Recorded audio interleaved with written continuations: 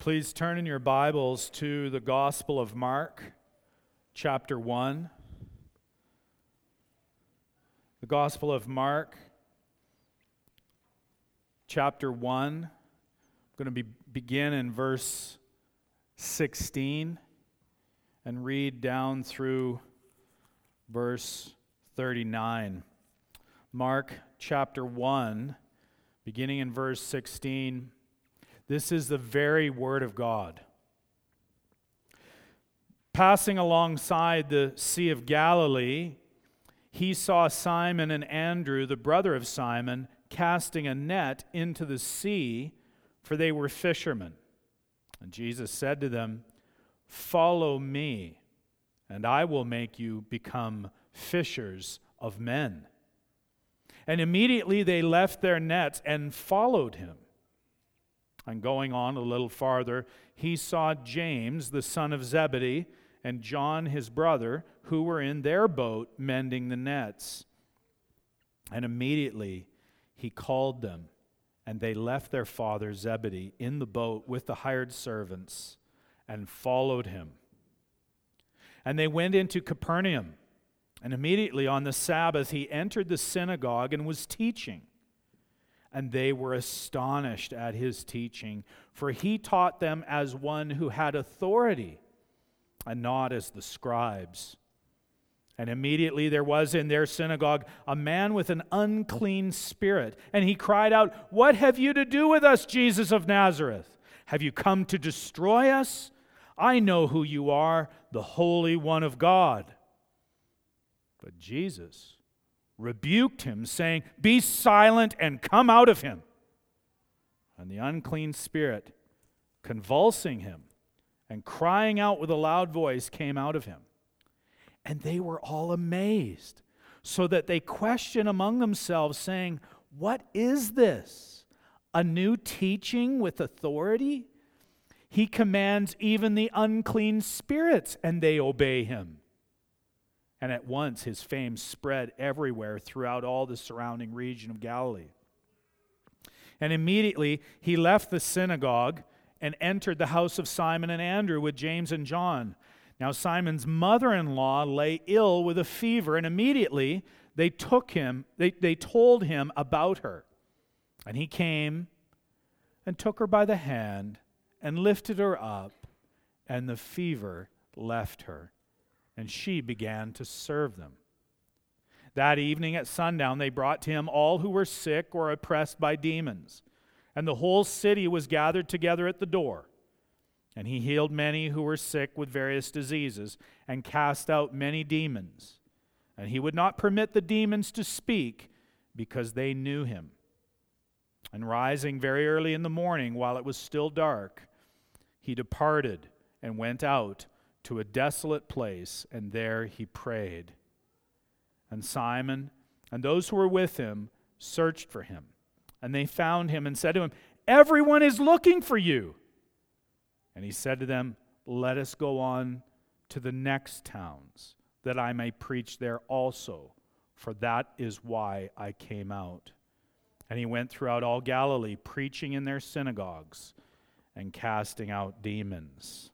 May God add his blessing to the reading of his word. Would you pray with me now? Holy triune God, Father, Son, and Holy Spirit, we praise you this morning. We thank you for your word. We thank you that it testifies of Jesus Christ, the Son, our Savior, the only Savior the world can ever know.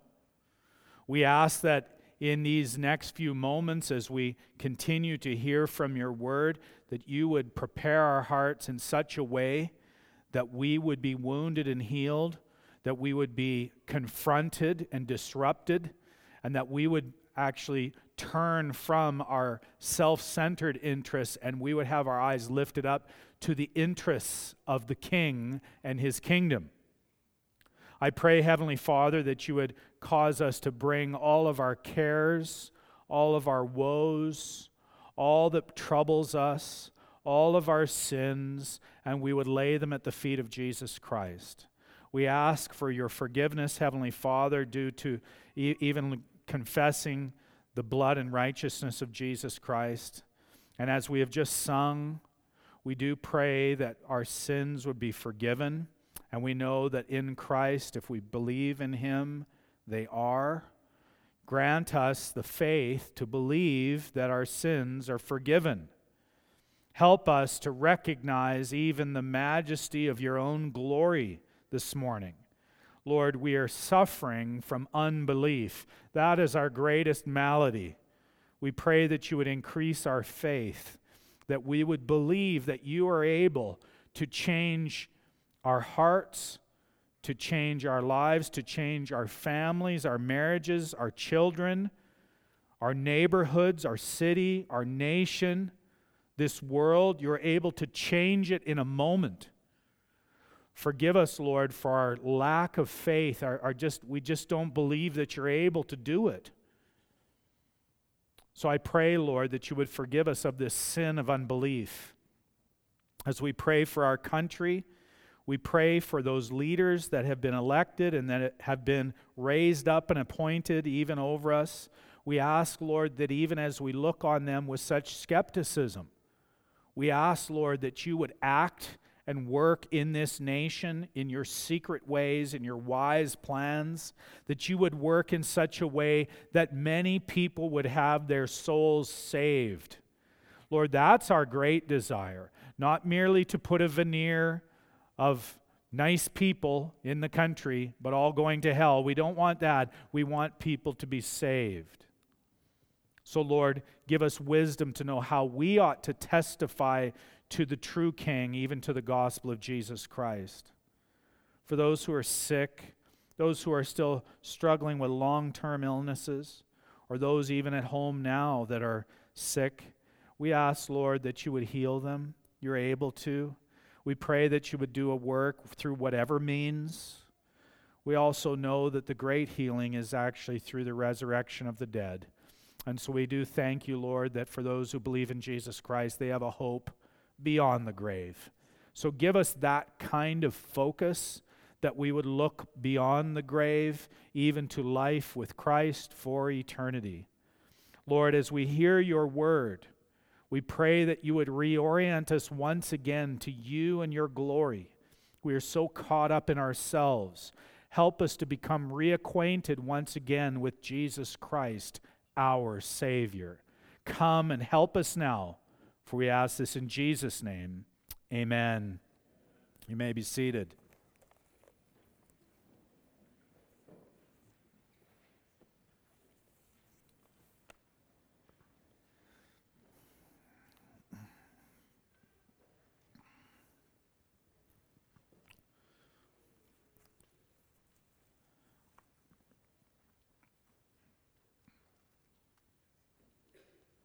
It's remarkable to think how Jesus made things happen, how disruptive he was when he came on the scene, as we've just been reading in Mark.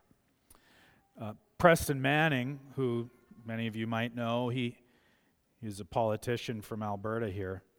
He gave a sealed memorandum to a group of political associates who were visiting Israel. And he told them that when they got to the historic region of Galilee, they were supposed to open this sealed memorandum, and in it was a special assignment. And the special assignment was this. He said, imagine that you have just been parachuted into the Galilee region of Israel to carry out the following special assignment. First, go into the towns and villages around the lake and recruit a team of 12 people. Secondly, persuade them to leave whatever they're doing and join you in a venture to change themselves, their community, and the world. By formal teaching and example, transform their pursuit of self-interest into a self-sacrificial service to others. Next, equip them to share with others what you will impart to them, so that 2,000 years afterwards, more than 1 billion people will profess to be guided in some way by your teachings and example. Fiscal restraints require you to raise your own financial support for your assignment. That's a tough one. Your initial base of operations will be a carpenter's shop in a small town called Nazareth. Getting set up really well here. You have 3 years to complete this assignment before you must leave the region and entrust the follow-up to your recruits. Well, Manning's point was to illustrate the leadership of Jesus Christ to this political group, even to those, some of whom they're not Christian believers. But for us, when we read the Gospels, when we read about the life of Christ, we can see not only the authority and wisdom of Jesus in his mission, but we actually see the supernatural impact of the advance of Christ's kingdom. It is more than just leadership strategy. It is supernatural in its advance. And I'll tell you what, I think every one of us is suffering from unbelief these days because these are discouraging days, right? Or maybe everything's going swimmingly for you. I don't know. There's so many things that are discouraging today, but we can't forget that God is able to create great gospel good, great gospel advance, literally ex nihilo, out of nothing. He can create it. But he does so by placing demands on us. He places demands on us, demands that disrupt our lives, that disrupt our preferences. And his demands are disruptive in such a way. So this morning, as you were hearing his word, as you've been singing, you've been going through the liturgy, the question put to you through all of this is, will you submit to his disruptive demands upon you today? That is what is pressed on you right now. Will you submit to his demands as they are going to turn your world upside down? And that is actually what happened in the first century, as we have recorded for us in the Gospel of Mark. Now we're going to see these various disruptive demands and what also, how it all entailed, how it impacted different groups of people that Jesus interacted with in Mark chapter 1. But that's the question. It's a heart question. It's about your own submission. Will you submit to his demands or not? Or it's like, oh no, sorry, don't mess up my plans, man. I've got stuff to do. I've got plans. Right? No. That is what is being pressed on us this morning. Of course, this initial demand comes there in verse 17. You know the context, Sea of Galilee, these guys are fishermen. If you know the Bible stories, you know, sing a little ditty, I will make you fishers of men if you follow me. Verse 17, but he starts off, it's a command. It's not a negotiation, it's not a suggestion, it's a command. It is a demand. Follow me. Follow me. It is then a personal directive. He is demanding that you follow him. Not follow some abstract philosophy. Not follow some set of theological propositions in the abstract. No, follow him. Follow me, he says. And he says, I will make you become fishers of men. This summons is pretty earth-shattering. The problem with many of us, if we have exposure to church life, is that these things become very familiar. Oh yes, fishers of men. This is about evangelism. And it is. I will make you become fishers of men. But what did they do? This is the thing. What happened as Jesus then is going to disrupt and demand that these guys follow him? He's going to disrupt their lives. What's going to happen? Verse 18, immediately they left their nets and followed him. So they responded and they left their stuff. They left their livelihood. They left all of their career aspirations, all of their dreams, all of their plans that they would have had. They're fishermen. They're raised up to be fishermen. They thought about fishing all their lives, being a fisherman, how to be a fisherman, what they were going to do as a fisherman, what kind of fisherman they were going to be. And they left it all behind. Many people won't follow Jesus because it's going to disrupt their career plans. But this was absolute, disrupting all of their hopes and dreams that they had had. And they dropped their nets. And they followed him. Very disruptive. Verse 19, and going on a little further, he saw James, the son of Zebedee, and John, his brother, who were in their boat mending their nets. Another family circle here. Family business, family fishing outfit. And immediately he called them, and they left their father Zebedee in the boat. They left him. They left their dad. They left their father. Now, these are Jewish guys.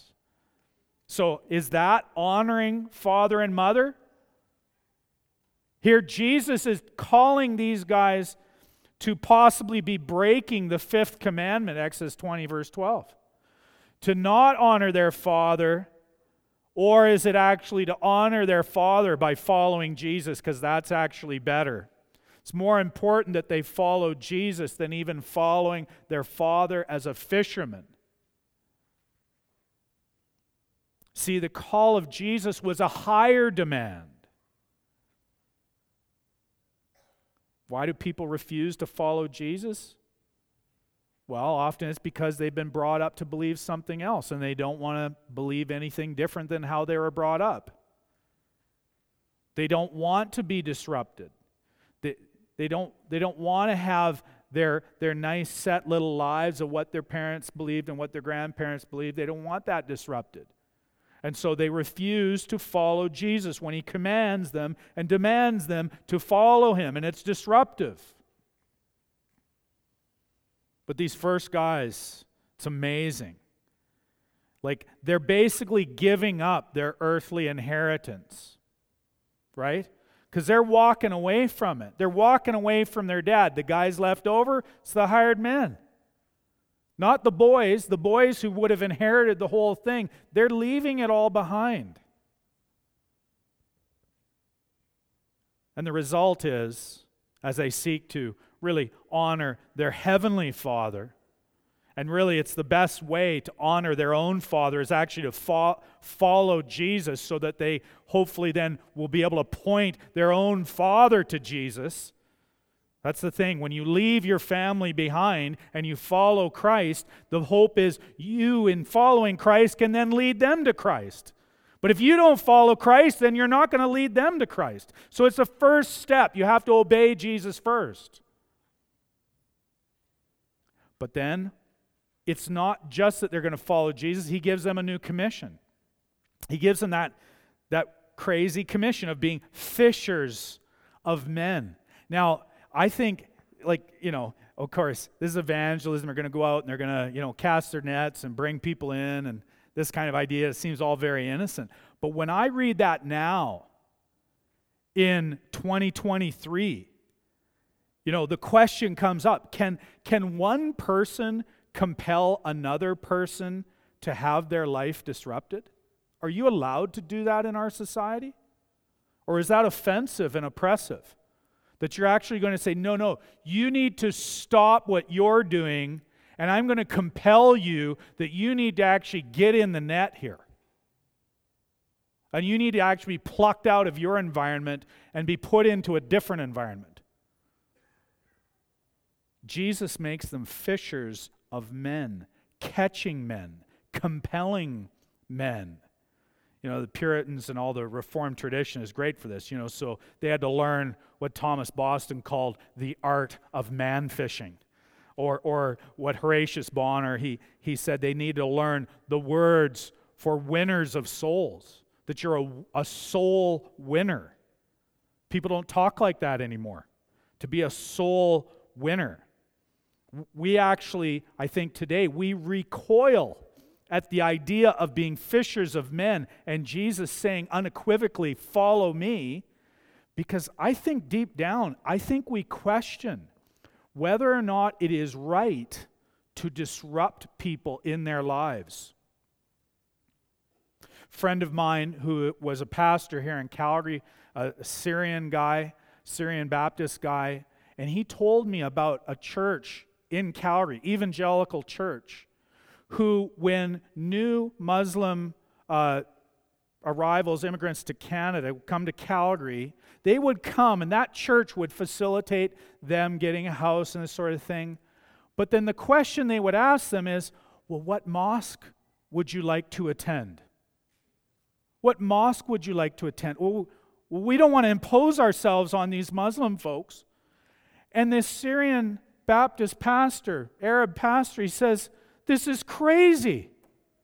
Why aren't evangelical churches wanting to say, no, you should come to our church and hear the gospel? That you need to be disrupted from your life in Islam, and you need to believe in the true Christ. To disrupt them. That it's a good thing to be a fisher of men. To actually compel people. And yet, today, in many of the churches, and I think in many of us, in myself, we're reticent to compel people to be disrupted and to change. We question if anyone has the right to disrupt anybody else. We question the morality of it. We question the authority of it. But Jesus, he speaks very forthrightly, and he makes his disruptive demands, and they are demands that were pressed on them then, and they press on us today. He's going to make them fishers of men, and they respond, and they, no negotiation, they followed him. That's it. No qualifications, they just followed. There wasn't like, okay, I got to get all my affairs in order. No, they followed him. That's the thing. Are we to be fishers of men? Or is it disrupting families? Sounds bad. No. He calls these first disciples, these apostles, but I think all of us to be fishers of men, certainly to follow him. But the second scene that we have then is in verses 21 through 34. This scene switches. It switches to the synagogue. So the synagogue was this Jewish center of worship and teaching in relation to their time in the exile. You think, oh yeah, well they had the temple. Yeah, they'd come back into the land and there'd been a temple built. But while the Jews had been in exile in these foreign countries, when they didn't have the temple access, they created these synagogues. It's kind of like, precursor for almost like the church gathering. And now the synagogue was the place of orthodoxy, the place of faithfulness. It was a place of refuge. It had always been that way when the Jews had been in exile in Babylon, for example. Now the synagogue was the place where Judaism was preserved. I mean, you could say the same even to today, synagogues today. Judaism was preserved. It was where Judaism was protected from cultural assimilation. It's protected from, for example, the idolatry and the immorality of the Greco-Roman world. That's where it was preserved. So Jesus, we're told in verse 21, he went to the synagogue in Capernaum, and he goes there and he's teaching. Now he's teaching, and verse 22, again, they were astonished at his teaching. They were struck by it. What is it about this guy's teaching? Like you would think, they are the orthodox ones. They're the guys that know what teaching's supposed to be. What was the reason? Well, he says, for he taught them as one who had what? Authority. He had authority, exousia. He had authority. He possessed it. Not as the scribes. The scribes, the grammate, they were these kind of word workers who would dispense the wisdom of commentators and commentators on the commentators. You know that. That's kind of what, if you look at kind of theology Twitter, that's all it is. It's commenting on the commentators, right? You don't actually get to the Bible. You just, whoever said what. Yeah, it's not even that funny. It's just weird. Anyways, all of these comments began with the Hebrew Bible. So you start with the Bible, but it's like, modern media, any kind of media, it's reporting on the reporting on the reporting and not the actual events being reported. Or that's what I find. Now, Jesus, he could speak in such a way that he actually possessed this authority. And he possessed it because he was the Son of God. He had it. He had authority over all of creation, over all the earth, over heaven, over under the earth, over it all. He had authority over it all. And so then when he speaks, the people, they're surprised. They're surprised by Jesus' teaching. Now, think of all the things that people might get surprised at in the synagogue. This faithful Orthodox synagogue. You can think of it like a little bit like a church service. So they're surprised and astonished by Jesus' teaching. But what they obviously hadn't been too surprised at was that there's demon-possessed people in the synagogue. Like I think that would probably be a little bit startling. All these crazy people, basically. Can I say that? Yeah, I think so. If you're demon-possessed, I think you're crazy. So you got this bastion of orthodoxy and faithfulness is actually housing demoniacs. And it just shows that the synagogues of the first century were not pure, they weren't redeemed, and instead they were in need of deliverance themselves. So Jesus was teaching. So he's teaching along. And this is what the Word of God does. When you're teaching, it actually brings stuff out. It brings it to the surface. It draws it out. And the word draws out, even exposes, in this case, a man. How's he described? He's a man with an unclean spirit. So he's drawn out into this thing. Verse 24. The unclean spirit calls out to Jesus. Verse 24. What have you to do with us, Jesus of Nazareth? Have you come to destroy us? I know who you are, the Holy One of God. It's an amazing statement. It's recorded in Scripture what a demon would be saying about Jesus. This is the faith of demons. They can acknowledge so much truth about Jesus, and yet they're fallen, they're unsaved, and they're unsavable. The unclean spirit in the man could recognize who Jesus was, know that Jesus was going to judge them successfully, and know even that Jesus is the Messiah, the Holy One of God. And yet, as James says, you believe that God is one, you do well. Even the demons believe and shudder. James 2:19. So there is this kind of a faith that even demons have. They will acknowledge the supremacy of Christ, but they're not believing in Him savingly, as it were, believing in Him with the sincerity of faith, true faith. But the thing is, Jesus is not going to have demons as His evangelists. He isn't going to have them going around testifying to Him. And so Jesus exercises His rights. He exercises His authority. Verse 25, Jesus rebuked him by saying, "Be silent and come out of him." So, again, put it in the scale of where we're at here. Is there anybody with sincerity, with that real right and authority, who can truly, on demand, speak to someone and call out demons? There isn't anybody. I know there's lots of guys on TV and stuff, they talk about all this, casting out demons and do all this stuff, or, Roman Catholic Church with their so-called exorcisms. But not like Jesus.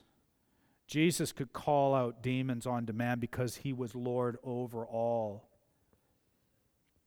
And the man convulsed, verse 26, and was delivered from this unclean spirit. And so you can just see, when Jesus is saying, he's saying, be silent and come out of him. This is kind of the right kind of anger and opposition to evil that the men learned about at the men's breakfast that Gavin was teaching about. This is the right kind of anger. Jesus confronting evil and saying, enough, be quiet, come out of him. And so it's combo. You see Jesus with great compassion on this man, and yet he's actually going to confront the evil of this demon possession. Now, again, he is kind of messing with this guy's life. He's disrupting his life. Again, maybe I'm looking at it with, 2023 lenses on, and it might seem obvious, but today, I think someone could argue that the demon-possessed man had a right to keep being demon-possessed. You maybe want to say that Jesus was intolerant of DPPs. Demon-possessed people. What right did Jesus have to disrupt and deliver someone from the DPP community? Right? You laugh, but that's kind of it, isn't it? Does he have a right? Does he have authority to deliver anybody from whatever community that is sinful? Does he have that right? Does he have that authority? And that's the question that they were asking themselves, these folks here. Because they're asking themselves, well, what is this? What's going on here? A new teaching with authority? He commands even the unclean spirits, and they obey him. See, sadly right now, and I think this is plaguing Christians, we actually don't believe that Jesus has the right and authority to deliver people, to deliver them and change them, and to bring them out of slavery, the slavery that they had, to besetting sin, to all kinds of patterns of behavior, to all kinds of identities. Whatever those identities might be, we don't actually believe that Jesus is actually able to bring them out, nor do we think he has the right to. Oh no, Jesus has to leave them kind of where they're at and then just kind of be a helper on the side a little bit. No, he's got the right to deliver them. And that's the question for us. Do we believe that Jesus has the right and authority to disrupt and deliver whomever he wills? Or is Jesus so weak that he has to respect these satanic boundaries? Satanic boundaries.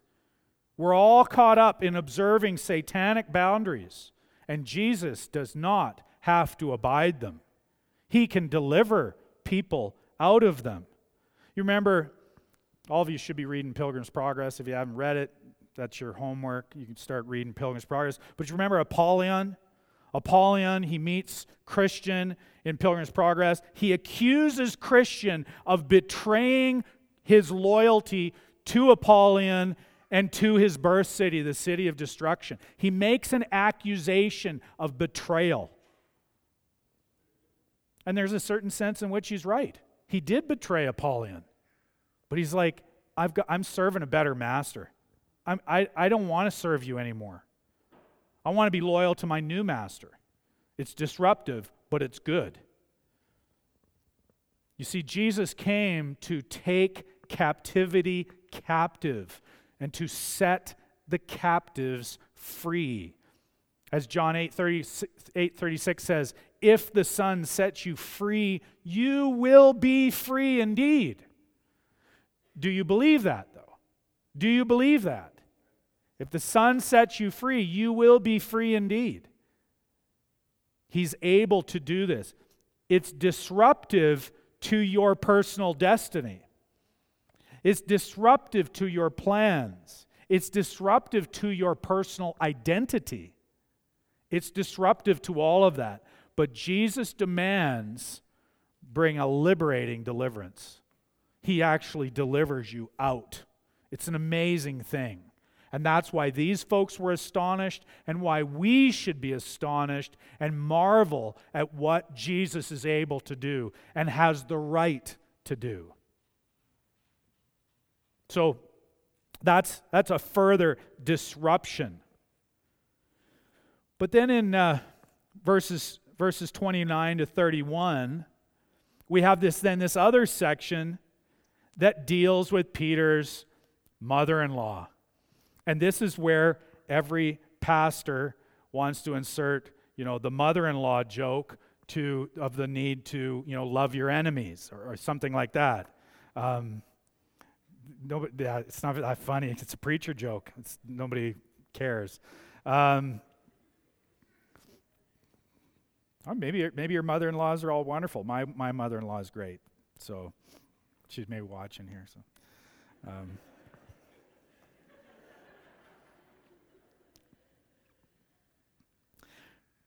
But it's such an intimate picture. Jesus is going into a family home, and it's just like so many of our cares and our problems, isn't it? It's not the most difficult thing anybody's ever faced, but it's a big deal to them. Simon's mother-in-law lay ill with a fever. She's in trouble. This is before antibiotics, right? How many people here have had a fever in the last year? When you're all here, you've recovered, but how close to death would you have been without the blessings of these antibiotics and modern medical treatments? She's on the verge of death. She's not just a little under the weather. And you just see Jesus caring for people and simple things. She's sick, and he goes in, and he's going to help her. Now, the other thing you got to, again, just in our modern thought, you can't miss this. Jesus demonstrates this willingness to enter into contaminated, contagious, unclean places. The demon, he was an unclean spirit. It's interesting to catch that. So for Jesus to deal with this unclean spirit, you would think it would be defiling. Peter's mother-in-law was sick. She's unclean. She's contagious. She's even, potentially ceremonially defiling to Jesus. Jesus enters into this unclean context, and he does it because of his deep compassion. It also shows how pure Jesus is. Don't ever think that Jesus is impure in any way. He's so pure that he can enter into the uncleanness, and he himself is not polluted. He's not polluted by it. It's an amazing thing. That's why he can take your sins on himself, and he is not polluted by your sin, and yet he can be the sin bearer and receive even the wrath of God on the cross for your sins, is because of his pristine purity and cleanness.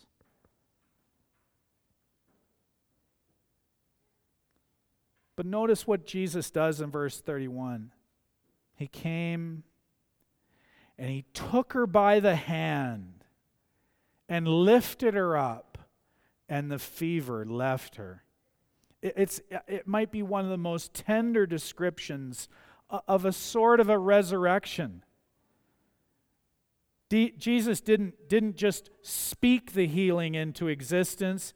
He touched her by the hand and he lifted her up. It's an amazing thing that Jesus would care enough to do that. And what happens when somebody is delivered like that? When they are delivered in that way, she started serving. Just like the apostles, he says, "Follow me," and what did they do? They followed. They served him. And she's raised up and she starts serving them. It's an amazing picture. Jesus disrupted her life, no doubt, though. He did disrupt her life. He disrupted her life. He delivered her. She immediately goes to work. But again, it should seem obvious, but in our day, we kind of have to see this. Jesus didn't leave her in her soon death and then want to speed that along. He didn't want to euthanize her. Right? That's how stunning I have to bring it up, because there are people then that would then think along those lines. Oh, let's end her suffering. Let's put her to death. But no, he didn't think that the compassion approach was to accelerate her fever and kill her. Instead, he delivered her. This is the power, the authority, and the right that Jesus has even to heal. Of course, what was the result? You have it there in verse 32 and following. That evening at sundown, they brought to him all who were sick or oppressed by demons, and the whole city was gathered together at the door. Talk about disruptive to the neighborhood. You got all these crazy people. I mean, Calgary's a nice city, but there's a lot of crazy people in this town. And you said, well, okay, if Jesus were here, you just kind of like bring them all here, bring them to one doorstep, all the sick people, bring them all there. They're all coming to him, because not only did he have the power to heal, he had the right and the authority to do so, to disrupt people's lives. Verse 34, he healed many who were sick with various diseases and cast out many demons, and he would not permit the demons to speak because they knew him. Again, this is amazing, just all of these diseases, contagious, this pathogen multiplier, and Jesus heals them. He enters into it all. He heals them. He delivers them, all the while disrupting where they were, disrupting that and bringing them into a new place of healing and wholeness and deliverance. It's just an amazing thing. This is then more of a picture of what revival looks like, true awakening, when people's lives are disrupted, when they're changed from how they were to then how they are now, and it's different. It's transformed, not just for a moment, not just for a week, but it's transformed for a lifetime. But this is where then, in this narrative, where it really, I think, it actually really kind of flips you. It strikes me reading it. Because Jesus has been disrupting all of these lives, but then he's going, he's healing, he's delivering, he's doing all these amazing things. And then we're told in verse 35, and rising very early in the morning while it was still dark, he departed and went out to a desolate place, and there he prayed. Well, of course, that sounds all really good. But verse 36, and Simon and those who were with him searched for him. And they found him and said to him, everyone is looking for you. What does he mean by that? You've got work to do, Jesus. What are we going to do with all these people? There's all of these needs. Don't you see the needs, Jesus? Everybody is looking for you to come and start meeting the needs. There's needs. They're all lined up outside the doorstep of my mother-in-law's place. There's needs upon needs upon needs. Where are you? And Jesus, he feels the absolute right and confidence and appropriateness that he should steal away, go by himself, and to pray. This is an amazing thing, because each of us is pressed with the demands of needs. There are needs here in this congregation. There are needs in this city. There are needs in your family. There are needs at your workplace. There are needs that you're inundated with constantly in social media. There are needs everywhere. But the example of Jesus here is in the midst of all of these needs, he actually sees it right to go to a desolate place and to pray. He prays. He looks to God. And because of this, he fulfills his duty that's connected to being alone with God so that he can fulfill his mission. And in so doing, as he sees all of these needs, he's told about these needs. Everyone is looking for you. You're on the clock, Jesus. Come on, we need you. Get going. And Jesus has the authority and the right to disappoint people. He has the authority and the right to disappoint people. People write books about it, being disappointed with God. Well, he's got the right to disappoint you, your puny little expectations, your pretensions, your design of how God's supposed to operate. God's supposed to do stuff on my plan, on my timetable. God don't work that way. Samuel Rutherford said, this is just one of my favorite quotes. He said, Christ holds no man's stirrup. Now, you're thinking, what does that mean? Right? But what it means is, Jesus isn't there so that he's going to hold your stirrup to help you get saddled up onto the horse. He's not there at your beck and call. Oh, Jesus, come on, I need you to do stuff for me right now. Isn't that how you pray? Ignore him most of the time until something desperate. Then I'm like, just like the genie in the bottle. Where are you, Jesus? I need my 3 wishes now. Everyone is looking for you, Jesus. And what does he say, verse 38? He said to them, let's go on to the next towns that I may preach there also, for that is why I came out. He's like, I'm actually not even going to go back there. You're wanting me to go back there? I'm not even going back there. I'm moving on. Think. All of these needs. All of these needs. And yet Jesus, he's going to disappoint everybody, and he's actually going to move on. He's going to move on. He's going to go to the nearby villages. What does he need to do? He's not there strictly to heal and deliver demons. He's actually coming to preach.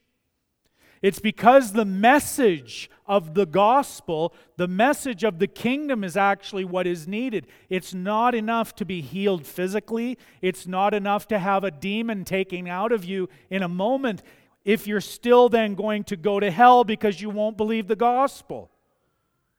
People are caught up worried about physical deliverances, physical support, physical provision, and they forget about the soul. And Jesus knows. These nearby villages, they need to hear the gospel. It would be no good for him to just stay there, trying to meet all of these needs and never going and sharing the gospel throughout Judea. That's what he came for. That was his mission. That's why he came. So it's remarkable that he's willing to disappoint people. Jesus knew that his duty was not in meeting needs. His duty was to seek God. To seek God, and he does so by prayer. You see his example of solitude.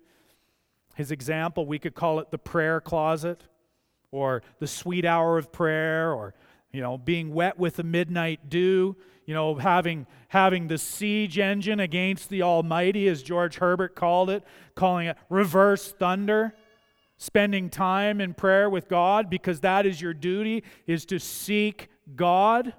So he does his duty.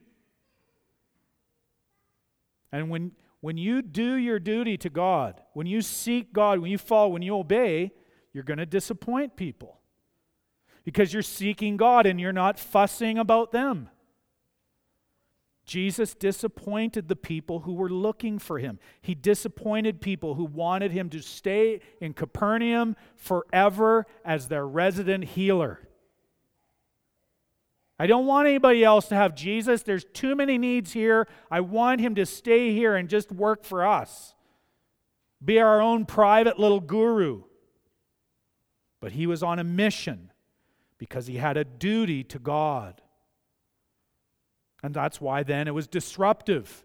Even to the lives that he had been helping, he had disrupted their lives by then not staying and moving on, preaching his message. It says, verse 39, he went throughout all Galilee, preaching in their synagogues and casting out demons. He never would have been able to help those other people if he just stayed in Capernaum. He never, they wouldn't have got any help. And Jesus would have been reduced to just some, local miracle worker. That's all he is. But no, Jesus disrupted all those expectations. So what does this mean? Just trying to bring it together. We've seen these themes of discipleship, of deliverance and duty. And this is a section that has illustrated what you've seen. It's repeated in Mark's gospel. It is the authority of Jesus Christ. And in an anti-authority age, Gavin mentioned it at his talk at men's breakfast as well, there's this anti-authority age that we actually don't even think that Jesus has the authority he claims to have. We think that he has to find some type of a negotiated space in our society because he doesn't have the right to speak into it, to make demands, to disrupt. We don't think he does. We think that he somehow needs better public relations to kind of persuade and get in there. No, he has this authority. The term authority is repeated throughout Mark's gospel. His authority towards you obligates you. It obligates you. His authority will actually deliver you. He has the authority to deliver you. Some people think, I just don't feel like my sins are forgiven. Well, if he has said they're forgiven, do you believe he has the authority to forgive your sins or not? He does. Does he? Okay. Just checking, because I don't know, because I know there's lots of people here that go around, they act like Jesus hasn't forgiven their sins. Because then because it keeps self-atoning for their sins. No, if he's got the authority and he has that right and he has forgiven your sins, then you are forgiven. And if he has the authority to forgive and deliver you, his authority then commissions you. And if he has sent you out, like the apostles, like those first disciples, as like fishers of men, if he has authoritatively commissioned you to go make disciples of all nations, baptizing them in the name of the Father, Son, and the Holy Spirit, if he's giving you that, if he has authoritatively done that, then why do you hedge? Why do I hedge? Why do we hesitate? As if, I don't know if I can speak into this situation or not. I don't know if I actually have a right to disrupt somebody's life and tell them that they are on the wrong path.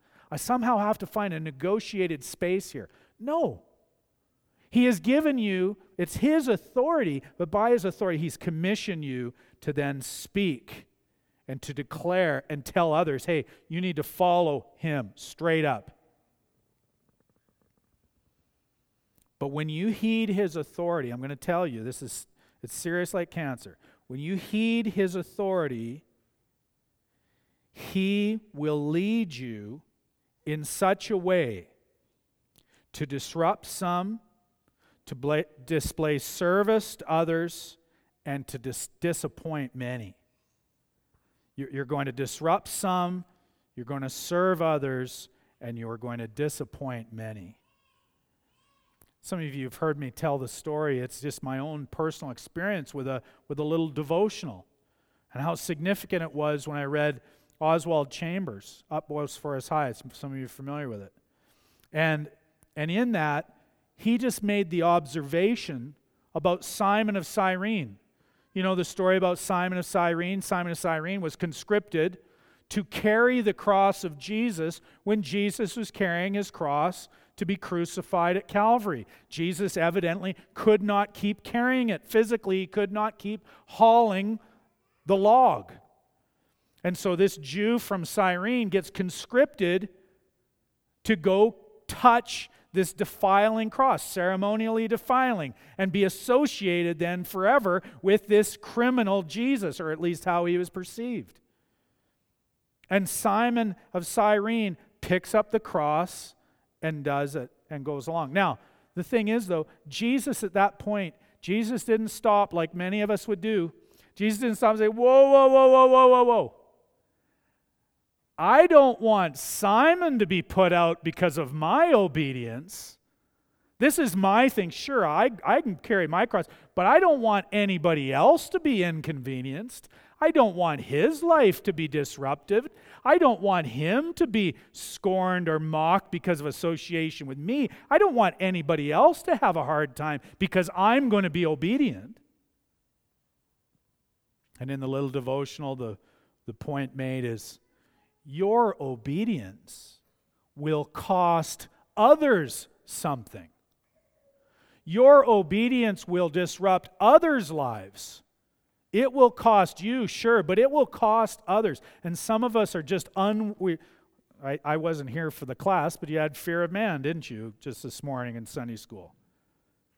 You're so concerned with the fear of man. Well, I don't want them to think badly of me because of my obedience to Jesus. No, your obedience will cost other people something, and it disrupts their lives. So you've got to ask, who in your life, think of a name, who has been disappointed by your obedience to Jesus? Is it your spouse, your boss, your parents, your peers, your boyfriend, your girlfriend, your professor? Who has been disappointed because you are heeding Jesus? Or, conversely, who are you afraid to disappoint because of Jesus' call on your life? You're afraid what your parents are going to think. You're afraid what your boyfriend or girlfriend's going to think. You're afraid what your spouse will think or what your boss will think or what some anonymous Facebook friend might think. Right? You don't even know these people. But the question is, are you willing, nevertheless, to heed the disruptive demands of Jesus and to follow the apostolic example and become fishers of men? And it's going to mean that you will disrupt lives, you will disappoint many, but it is infinitely better to be caught by Christ than to swim with the damned. Jesus' demands on you are simply this. He says, follow me. And he says if you follow him and you trust him, he will disrupt your life, but it will be bringing you then great joy. John Piper, he had this quote. He said, listen to these demands from Jesus. Piper says, you must be born again. Repent, come to me, believe in me, love me, listen to me, and abide in me. When these demands are seen for what they really are, they turn the absolute authority of Jesus into a treasure chest of holy joy. A treasure chest of holy joy. That's what it becomes when you respond to the absolute authority of Jesus. But the question is, do you think this authoritative Christ is good? Does he desire your good? Does he want to give you a treasure chest of holy joy? It'll disrupt you. It'll disrupt you, but do you want the treasure chest of holy joy? Friends, that is what we need today. We need Jesus to disrupt our nation, because the demand of Jesus is upon us all. And if we respond to his authority, if we are to do that, then we would get even the joy of true salvation. That is what we gain. So let Jesus make demands on us. Let him disrupt us, but let us rejoice. Let us rejoice in him. Let's pray together. Almighty God, I ask that you would help us to believe, to put our faith in you, to trust in your Son, to be filled with your Spirit, and to have the holy joy that comes even from such a deliverance. Disrupt us, I pray, for I ask this in Jesus' name. Amen. Please stand as we respond in new worship. What a happy disruption to be able to say it is well with my soul. I just want to invite anybody who's a newcomer to be able to come down where our newcomers lunch downstairs. My wife and I will be down there to talk about the church and answer some questions. But just know you don't want to leave here without dealing with God. If you've been disrupted in any way, don't leave here and go back to just the same old thing. You need to seek the Lord and seek out help, seek out counsel here to seek the Lord today, because his demand is upon you. And the hope is that we can then look towards the Lord, even seeing how awesome he is. Even we have the picture in the book of Revelation of this question, looking to see who has this authority, who is worthy enough for all of our devotion and praise. And we're told, I saw a mighty angel proclaiming with a loud voice, who is worthy to open the scroll and break its seals? And no one in heaven and or on earth or under the earth was able to open the scroll or look into it. And I began to weep loudly because no one was found worthy to open the scroll or to look into it. And one of the elders said to me, weep no more. Weep no more. Behold, the Lion of the tribe of Judah, the Root of David, has conquered, so that he can open the scroll and its 7 seals. He'll disrupt you, but there's a treasure chest of joy that he offers, and he alone is worthy because he has the authority. His demand is upon you. Let him disrupt you today. Go in peace.